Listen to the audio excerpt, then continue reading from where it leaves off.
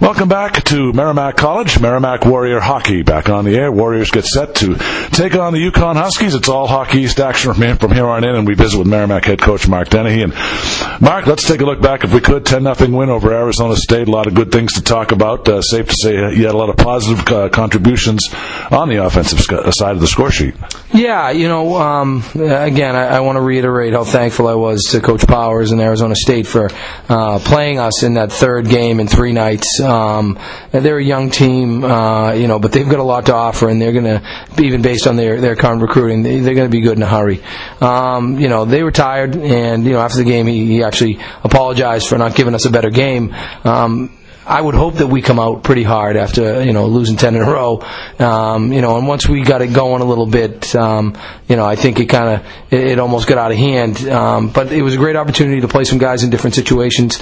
We put I think Michael Babcock had a power play goal. I think Derek Petty had a power play goal. Neither guy has played much on the power play this year. Chris LeBlanc got a couple goals. So along those front, it was good, and also good for the kids to get rewarded. I think we've played harder of late. I think we've done a better job. I think we've played a little bit tighter, a little closer to the way we need to play to have success. And so to have a game like that is sort of the reward. As much as we want to forget about losses and move on, it's the same with wins. We don't want to get too high with the highs, and we don't want to get too low with the lows. Well, Derek Petty, Mark, a 5-point game, his biggest game here.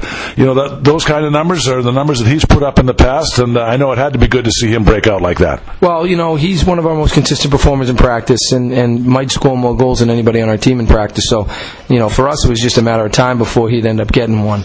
I think I've seen him getting more and more comfortable every game, and that line with Babcock and LeBlanc have played particularly well the last couple of games. So, We've liked Husser, Christie, and Ba. It's nice to have another line there that we think can play and play consistently well. Well, the power play goes 5 for 7, Mark. Was it as good as the numbers indicated? Well, I don't know if it was the power play. We had 5 power play goals. Like I said, 4 of them were scored by guys who haven't been on the power play this year. The score was a little high, and we started rolling some guys around. But we got some good looks. It's nice to see that these guys are paying attention, even though they're not necessarily on the power play. They knew some of our breakouts. They knew our setups, and they were able to make some plays. But, again, those are positives. We've got to take them as positives and move on. And, Mark, you guys are up 5-0 after one. Locker room was pretty spirited. That really shows how much fight this team has, doesn't it? It does. I also talked to the team about, not getting too high with the highs. I mean, we went in there after the first period, and everybody was chattering. There was a lot of excitement. There was a lot of positivity, which is understandable. But that's really not when you need it, when you're up 5-0. When you need it is when it's a 1-0 game or an even, a tie ball game.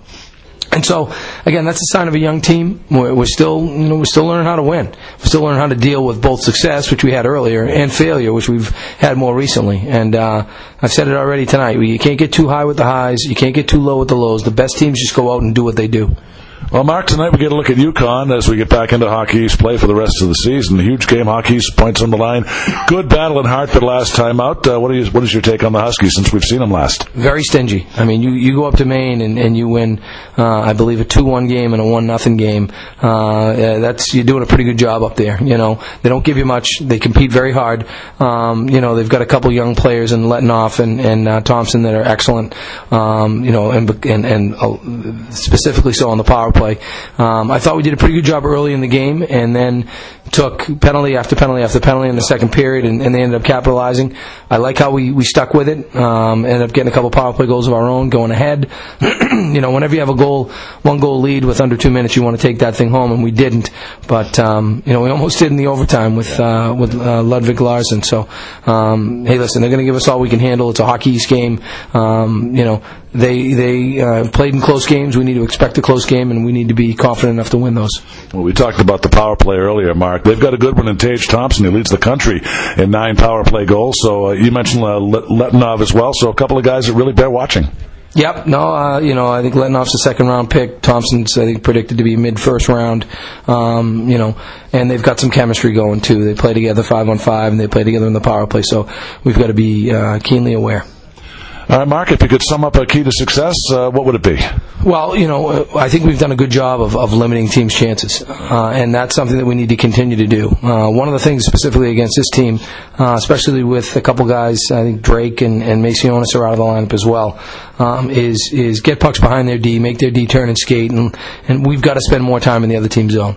Do a good job in our zone, come out of our zone as cleanly and quickly as possible, and then force teams to defend. Again, I don't see Robbie Nichols dressing, so they're going to be playing a young goaltender as well. So we're going to have to get some pucks to the net. They do a good job of boxing out and blocking shots, and we're going to have to be ready when we have an opportunity to shoot. We need to shoot.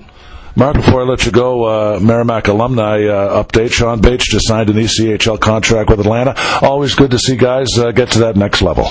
Yeah, it is. And on another note, and I think it's tied into Merrimack as well. I know the Merrimack hockey community would like to send out its best wishes to the Riley family. Oh, yeah. Jack Riley, one of the best American hockey coaches ever. Coached the 1960 Olympic team to a gold in Squaw Valley. Passed away this Wednesday, and there were ties there. Brian was gracious enough to host us at West Point and give us an outstanding talk to our players. His daughter Danielle is a senior here, lacrosse player, so our hearts and thoughts go out to them, and obviously congratulations to Sean as well.